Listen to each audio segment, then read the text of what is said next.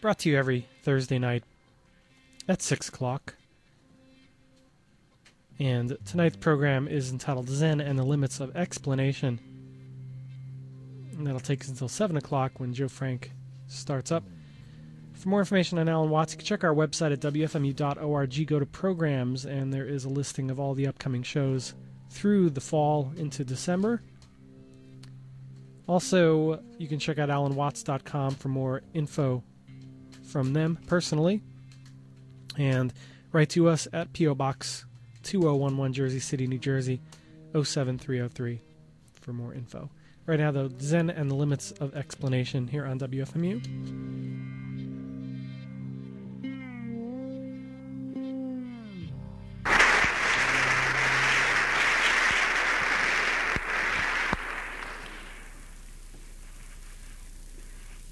The subject which has most interested me for many, many years is the simple question, who or what am I? What do we mean by the word I? And I find, as I investigate this question and talk with all kinds of people, that generally speaking, the word I refers to something that we sense or experience as a center of consciousness and decision living somewhere inside a bag of skin. Common speech reflects this in many ways. We say, face facts. We talk about being confronted with reality, and we talk about the difference between the knower and the known, the subjective and the objective, the internal thinker and feeler facing an external world. We say, I came into this world. I find there is therefore a general sense that I am something to which this external world is a stranger.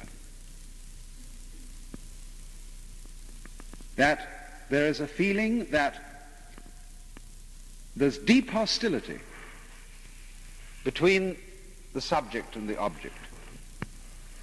And this again reflects itself in our common language, where we talk about the conquest of nature, the conquest of space, and the conquest of great mountains like Everest. And all that this adds up to is that the human being experiences himself to be very lonely and feels that death is a terrifying threat, because he's been brought up in our kind of society and our kind of culture to experience himself as something isolated. Let's review this historically, because we shall see that in Western civilization we have been, in the past 2,000 years, under the influence of two great myths.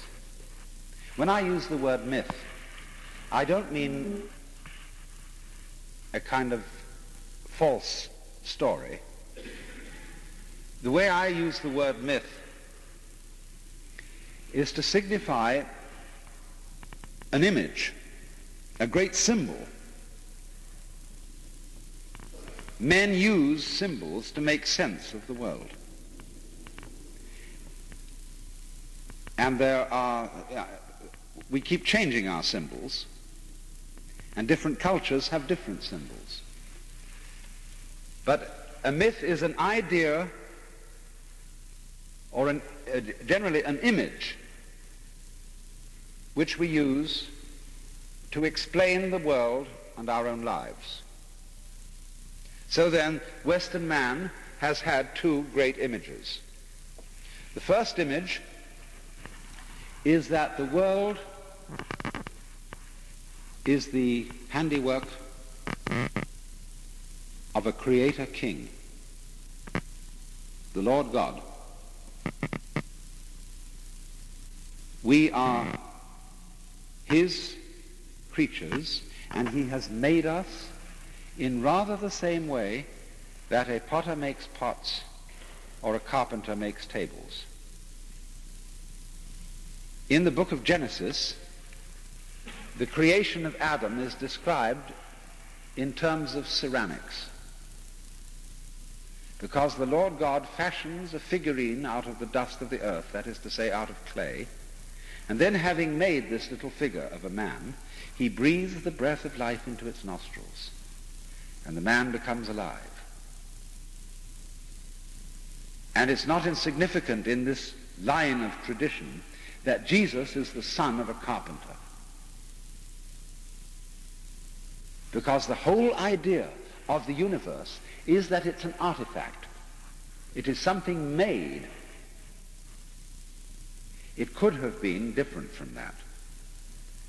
The universe could have been considered not as something made, like a table or a pot, but something grown, like a plant.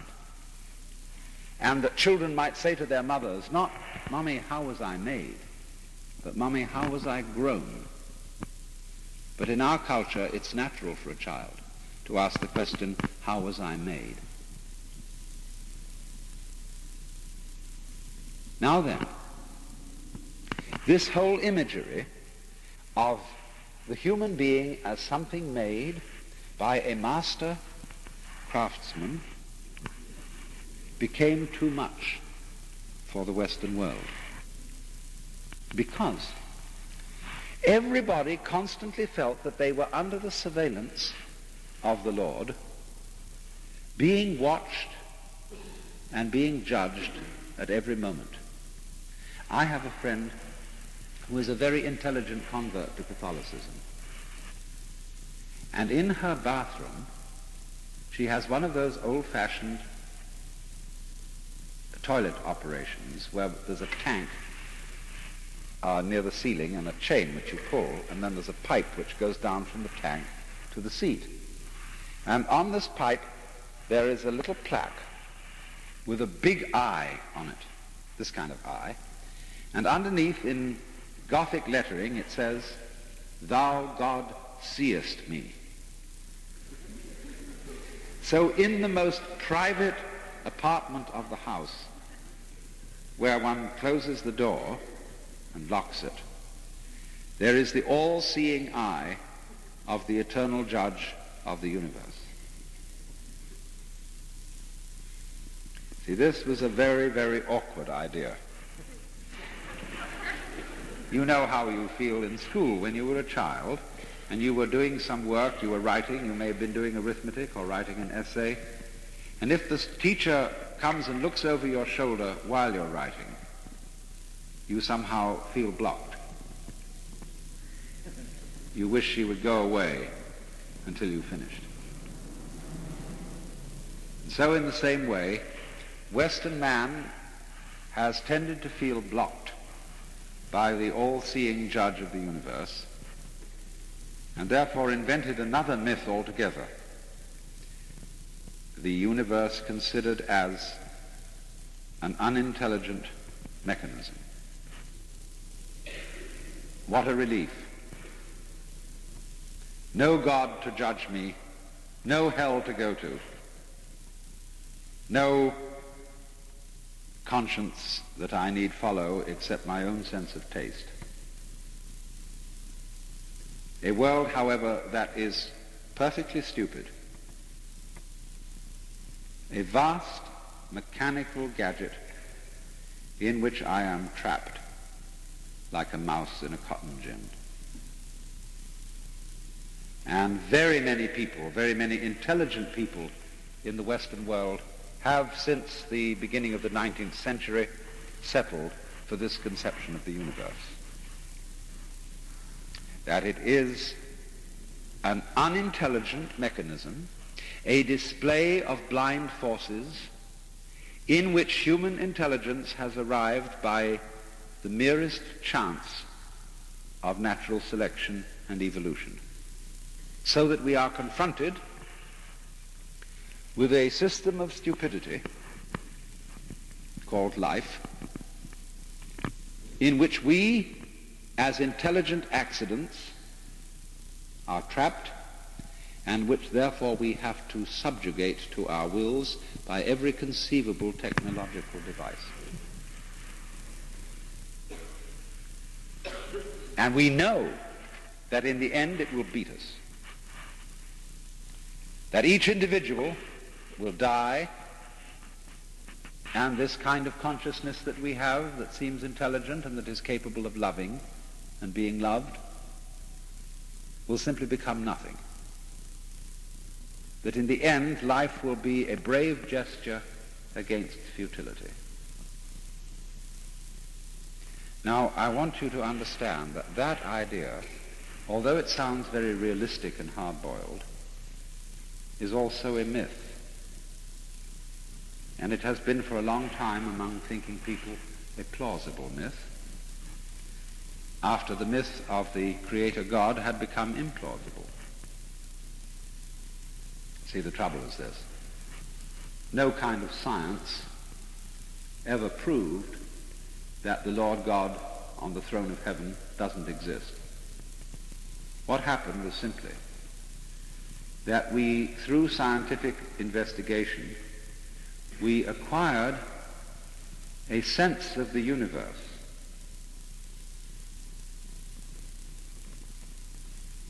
a conception of time and of space, which made the old-fashioned idea of the Lord God simply implausible.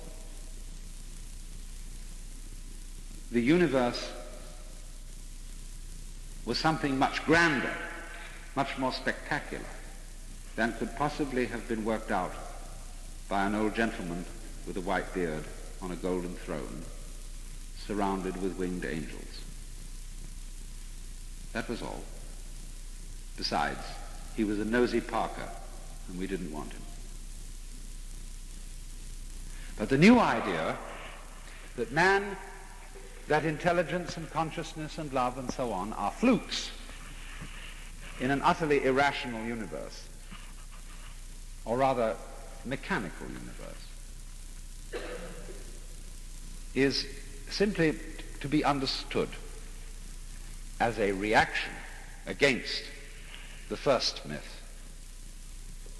Because, as a matter of fact, the idea that man is a fluke in a mechanical universe is palpably absurd.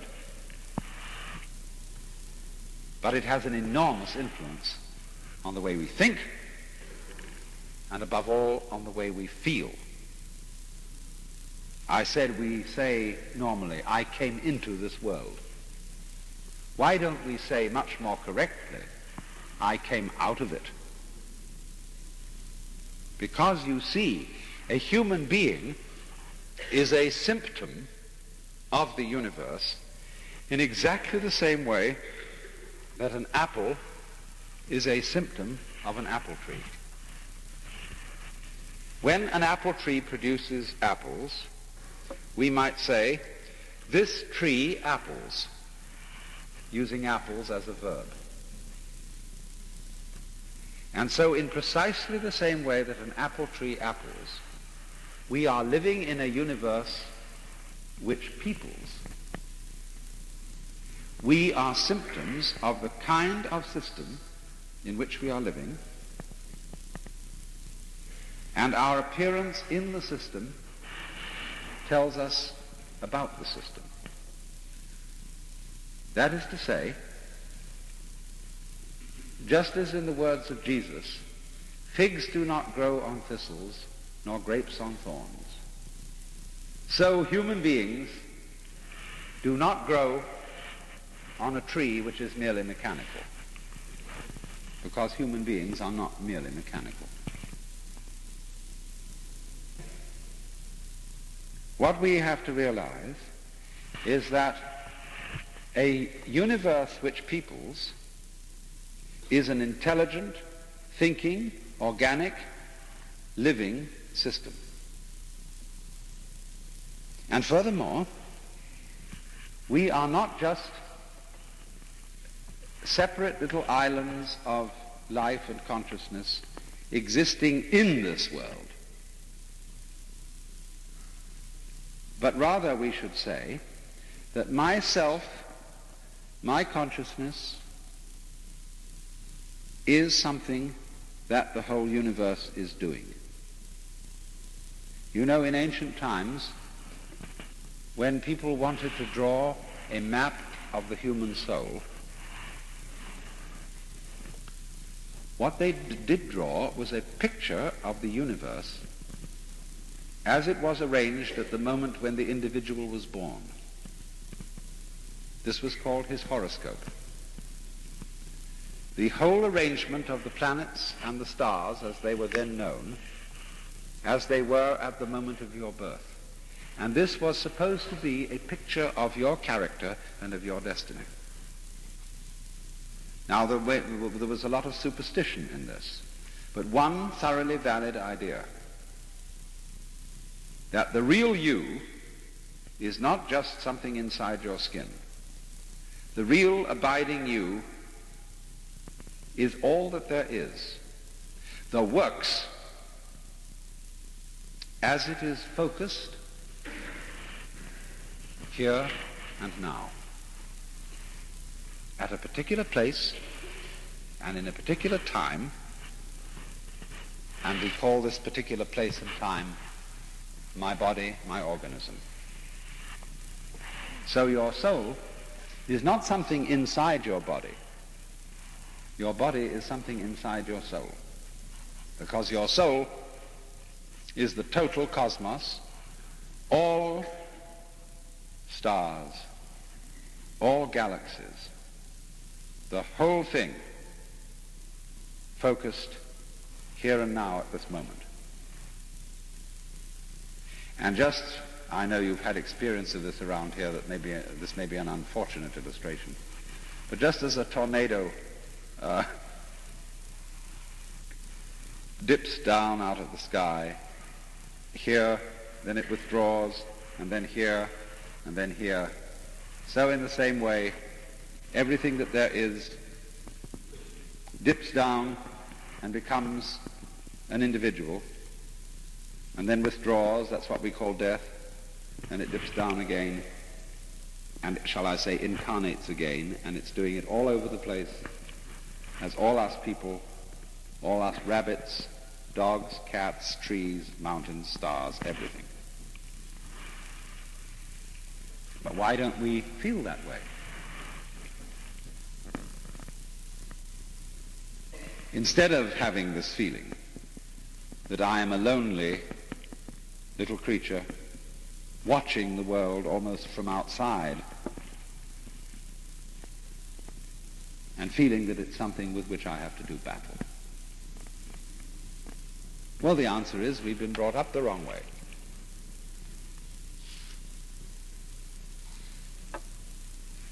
We've been brought up to play the game of cops and robbers, good guys and bad guys.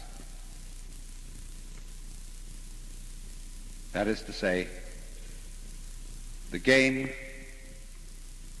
of pretending that each one of us is separate. Each one of us behaves on his own. And this gets us into the most amazing messes.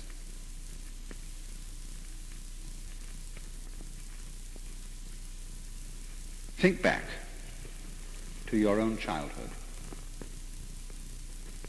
Think back to how you came to find out that you were you, and to have this sensation of being a separate and lonely individual. For example,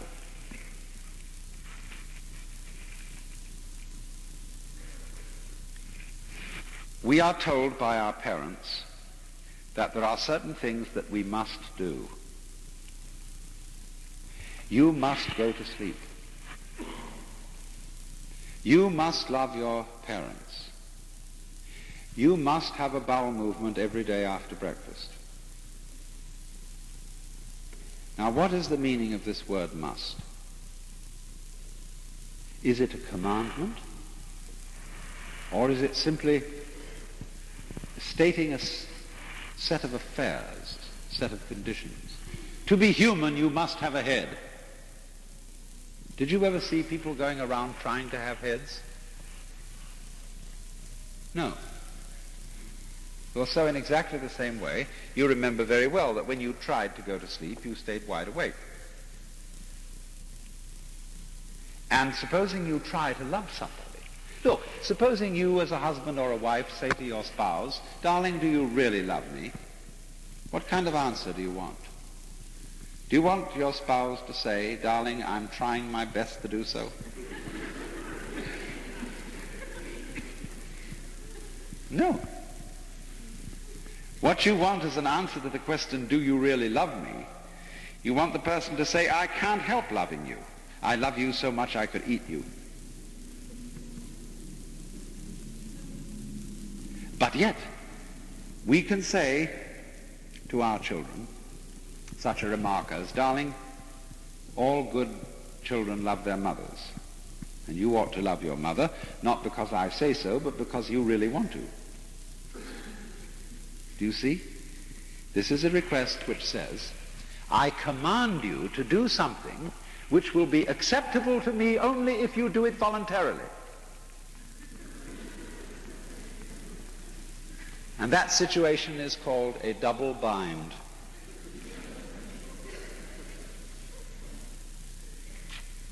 And it goes on all the time.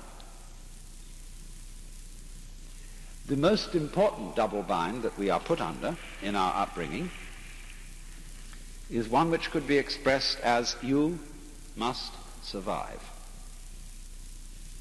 We call it the instinct for survival. But actually there is nothing of the kind. But "you must survive" is something really pushed into us. I remember talking some years ago to a woman who came to me and said, "I'm scared out of my wits. I have high blood pressure and I'm afraid I'm going to die. And this terrifies me." So we had a long conversation. I wanted to try and find out what she was really afraid of in death. And we found out that it wasn't pain, it wasn't the idea of annihilation, of just endless not being. She said, "Do you know, what I'm really afraid of is what people are going to say. They're going to be at my funeral and they're going to say, 'Poor old Gert, she couldn't make it, could she?' Because you see, there's something disgraceful about dying. Your will to live gave out. You didn't have the guts to go on. You succumbed. Oh, too bad." In other words, it's an injury to one's pride, because you must go on living. Now this is the double bind again, because living is a spontaneous process. Just like sleeping, breathing, growing hair, shaping your bones, and so on. You don't have to think how this is done. It happens. Marvelous. But it does. And to let it happen optimally, you mustn't get in the way of it. I mean, if you try to color your eyes blue, what a ridiculous thing if they're brown. So living, you see, is something that happens of itself. The Chinese term for nature, when translated into English, means that which is of itself so, which happens by itself automatically, though not in the sense of a machine that's automatic. So if you tell the process of nature, the process of life, "You must happen," it's exactly the same sort of thing as telling another person, "You must love me." And if they try to obey that commandment, they put themselves into a state of contradiction. "I am trying to love you" means I don't love you. "I am trying to go on living" is also an approach to life which turns life into a drag. You know, there are a lot of people who would really like not to go on living and to commit suicide, but they feel it's their duty to go on living because they have dependents. They also feel afraid to die because the social injunction, thou shalt live, is so powerful. See, suicide is a crime in many countries and states. You must do this. So you see, you go on living desperately. It's so desperate that if you have terminal cancer, the doctors have to keep you alive. They keep you on the end of tapes and tubes and wires, a ghastly, tortured organism that must go on living. Because a doctor is out of role when he is faced with an incurable disease. He doesn't know what to do with it without breaking his code of ethics. Now, when we are in the state of mind in which we must go on living, our children, who are the alibis for this, that is to say, we feel we must go on living because we are responsible for bringing up the succeeding generations. But all we do by this is that they catch the same attitude from us. And they're going to drag on for the sake of their children, who are going to learn to drag on for the sake of their children. Well, isn't that great? This is simply a system of hereditary stupidity. Because you see, children learn more from the adults' attitudes than they do from anything that adults say. We try to say the right things, but the way we actually live is what counts. So if we go on living under a sense of compulsion, must live, must get on, must earn that living, must make that grade, whatever it is, must look after the family, must be faithful to your wife, husband, or whatever. That's a mockery, and everybody knows it, but won't admit it. And that, you see, that double bind, you must love me, is the trap in which we live and constitutes the main cause for our feeling isolated from the rest of the world. I do not live, I do not feel that I live as an expression of the whole cosmos, just as a leaf or an apple is an expression of a tree. But I am taught to feel that I live in spite of the cosmos, only to the degree that I struggle against it to wrest my life from the soil and the waters.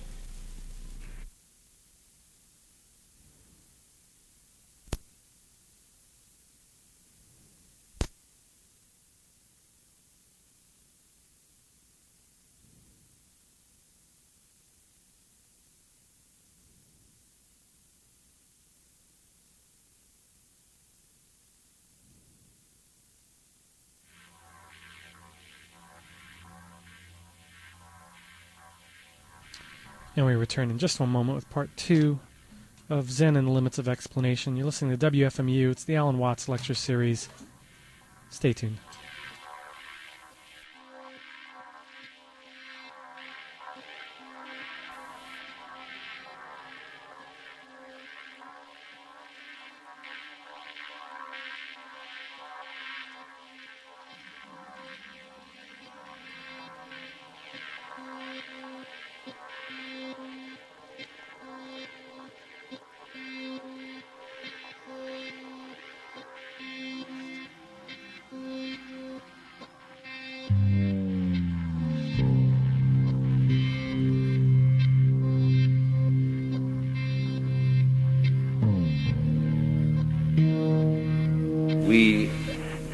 breed a race of human beings, a culture which is, in technical psychological jargon, alienated,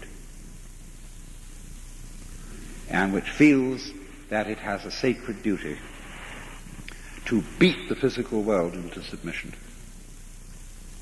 And the symbol today in Western culture, especially in the United States, of this state of mind is the bulldozer. I don't know how it is here in Michigan, but where I live in California, the bulldozer is ubiquitous. And this great, blunt, powerful, shoving thing it has on the front of it is knocking down hills, is putting flat tract lots in the middle of mountains, and is the most aggressive, domineering symbol of man flattening the earth. I sometimes wonder whether that passage in Isaiah, every valley shall be exalted, and the hills laid low and the rough places plain, is that a prophecy of something nice or a forecast of doom? The flattened out earth. No mountains, no valleys. How boring can you get? And the funny thing is this, that when people want to live in the hills, they want to live in the hills because the hills are great. They like the hills. But if by going and living there they destroy them, is that sensible? What eventually happens, of course, to all these tract lots in the hills is that the rains come and the houses fall down the slope because they've upset the natural balances of the area. They've torn off all the topsoil, scrubbed up all the brush and the vegetation, because that's tidy and neat, according to these people's notions. But all this sort of thing is a symbol of man at war with his environment, because he does not realize that his own physical existence includes the external world. Let me put it in another way. Your body is not just what is inside your skin. Your body includes what you call the external world. The skin doesn't divide you from nature, it joins you to it. Because the skin is simply a spongy, porous membrane through which you breathe and through which your nerve ends have contact with everything outside it. It's the bridge between you and the outside, and you on the inside and it on the outside always go together. You see, look, do you know the most fundamental, important thing in all metaphysics? You understand everything, all mysteries of the universe, if you just realize that every inside has an outside and every outside has an inside. They just go together, as do, incidentally, black and white, light and darkness, and life and death. They go together in the same way as the crest and the trough of a wave. Did you ever see a wave with a crest and no trough? Or a trough and no crest? Never was there such a wave. Did you ever see an inside without an outside? Could you have light without the contrast of darkness, or vice versa? Of course not. This is the simplest thing that everybody should learn before they learn 1, 2, 3 or ABC. But it's always left out. And you see, when that's left out, and you don't understand that black and white are brothers, they're inseparable although different. See, they're explicitly different but implicitly one. If you don't understand that, you get involved in a game called, black might win. In other words, it would be easier for there to be death than life. It's a little bit funny, isn't it, that anything exists at all. Has that ever struck you? I mean, it would be so much easier for there not to have been anything, because being is a bit of an effort. I mean, it would be a much more rational universe if nothing had ever happened. But as a matter of fact, that's an impossible state of affairs. There can't be nothing.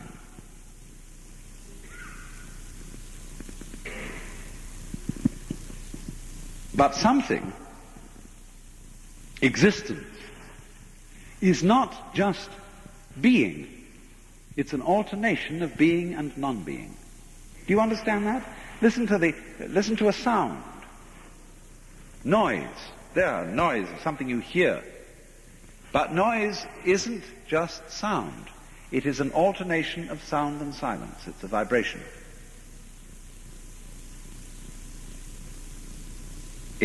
So now you see it, now you don't. And everything is that way.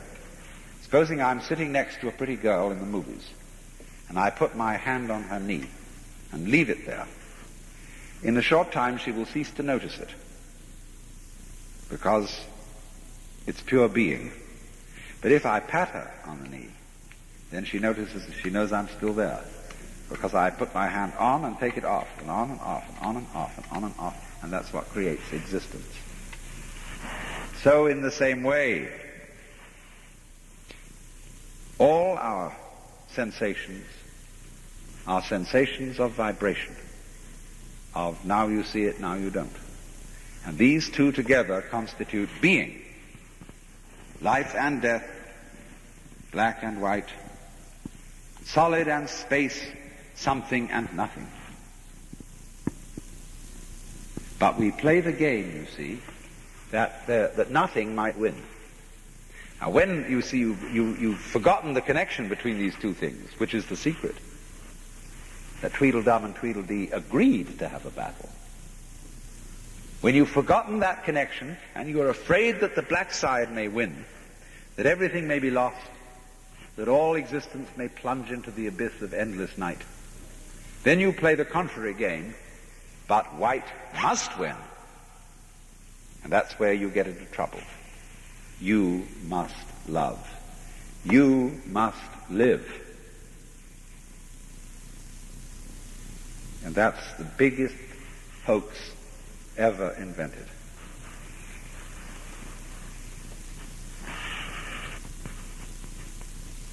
And so,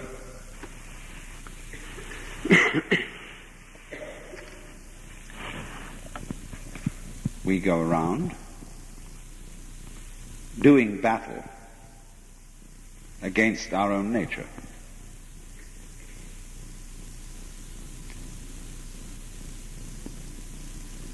Now, can we get out of this trap? Or are we hopelessly hypnotized? Is there anything, supposing you realize this is true, can you change your state of consciousness so that you don't any longer have to feel that you are an isolated island of sensitivity locked up in a bag of skin? Could you come to feel that you are really, deep down, simply a particular expression of everything that there is? To put it more strongly, could you realize, as clearly as when you put your hands on something hard and you know it's there, could you realize that clearly, that your real self is the works, is the whole cosmos? How would you go about that? A lot of people do know this. In the East, they call them Buddhas. And they know this in a very natural way.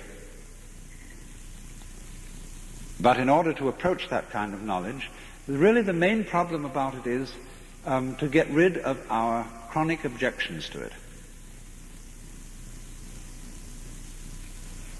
For example,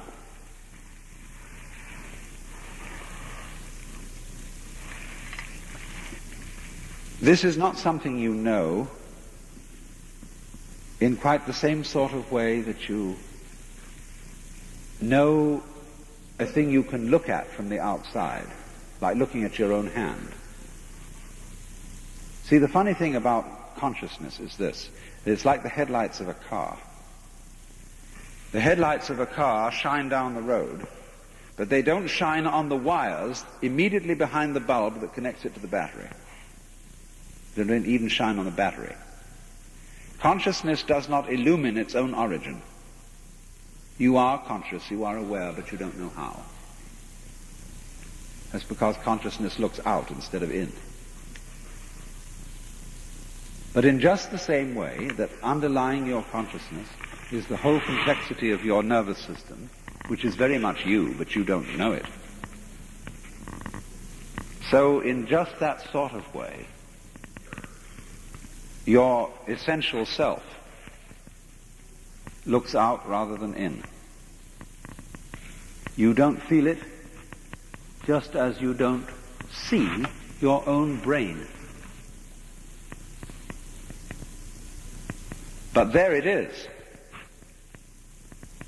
And when you die, you go back, as it were, you are withdrawn into yourself. The place, the center from which you came out when you were born. And what happens once can happen again. Do you ever think it was funny to be born?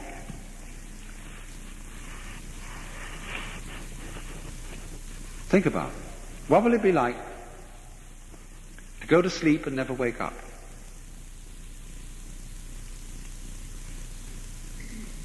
Think about that. Imagine it. To die. And that's that. Now, don't imagine yourself lying around forever in a dark room, buried alive, as in Edgar Allan Poe. No experience of darkness, no experience of anything, neither darkness nor light. I can give you an immediate illustration of that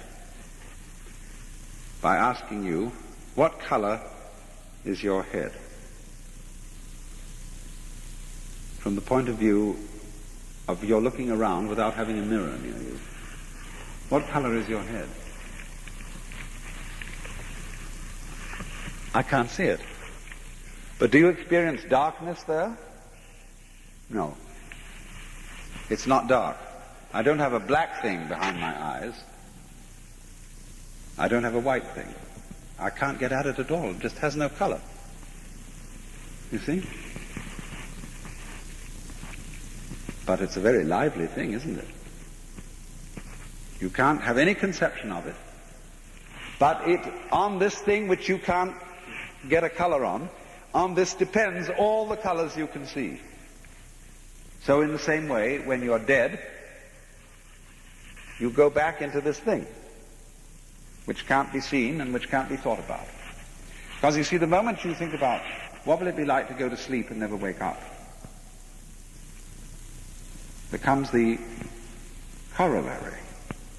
What is it like to wake up without ever having gone to sleep in the first place? In other words, that's birth. Now you were born. You have no memory of having existed before. And what happened once can happen again. Doesn't matter how long the interval between is, because that won't bother you. If everybody on this planet is suddenly annihilated in a huge atomic explosion, well, maybe in several billion years, the human experiment will happen again in some other galaxy, and it'll feel just like we feel now. That's the way it works. Just as in a seasonal way, the apples come on the trees. But what we need for our health at this time is human beings who have the sense of belonging, who have the sense that they really do come out of this world. Because people who have that sense are, in a way, better fitted to live in the world than those who don't have it. They're better fitted to live because they respect their environment.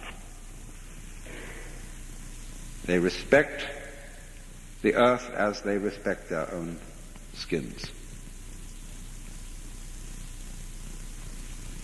And you aren't fit to interfere with the outside world, and you must interfere with the outside world. There's no way of getting around that. But you aren't fit to interfere with it unless you reverence it. Unless when you build a town, you do it with love. Now, the striking thing about our countryside, Americans are materialists. Everybody says that. They're not. They hate material. Look at any American city, almost any American city. Does it look as if it was made by people who loved material? No. It's a junk heap. It's a set of fronts down Main Street, and behind there are wrecked automobiles and shacks and junk of every conceivable description. The most fantastic example of this is Los Angeles. You can drive from central Los Angeles way out to Claremont, 40 miles to the east, and go continuously through pasteboard and junk. This is not a materialist culture. It is devoted rather to the abolition of material in all its aspects, to the abolition of time and space. Not to the civilization of the universe, but to the Los Angelization of the universe. But don't think that because I put this thing off to a few thousand miles to the west that it isn't here too. A race of people, you see, who is not at home, doesn't love the environment, and is blind.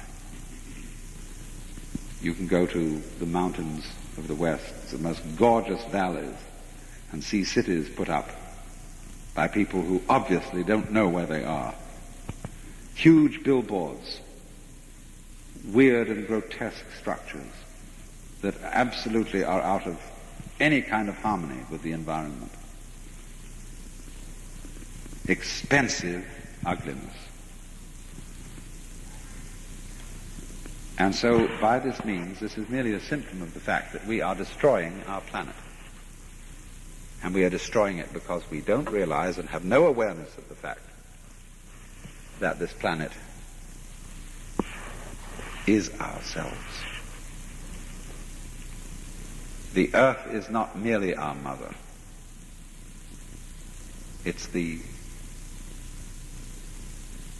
close to our heart. And closer still is the solar system in which the earth moves.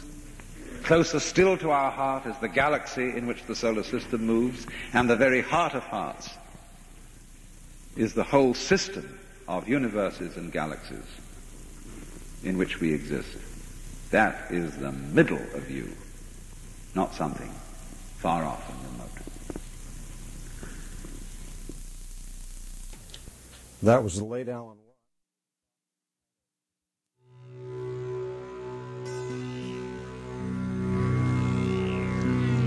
And conclusion of tonight's Alan Watts lecture, Zen and the Limits of Explanation, from the late Alan Watts, whose lectures we bring you every Thursday between 6 and 7 here on WFMU